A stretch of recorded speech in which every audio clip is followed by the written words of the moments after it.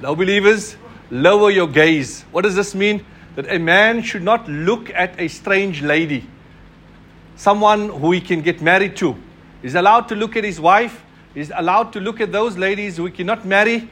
But those whom he can marry, he's not allowed to look at her.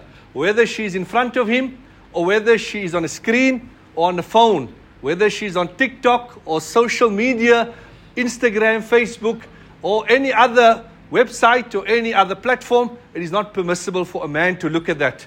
Pornography, it is haram.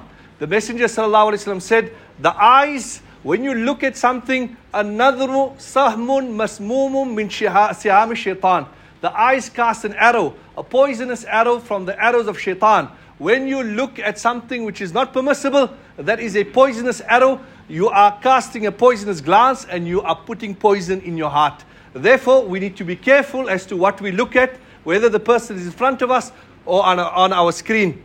In a hadith, or in fact it is a statement of Junaid Baghdadi rahimahumullah, someone asked him, how can I protect my eyes? And he said that know that before you look at the screen, before you look at the person, Allah's gaze is on you. May Allah give us the ability to protect our eyes.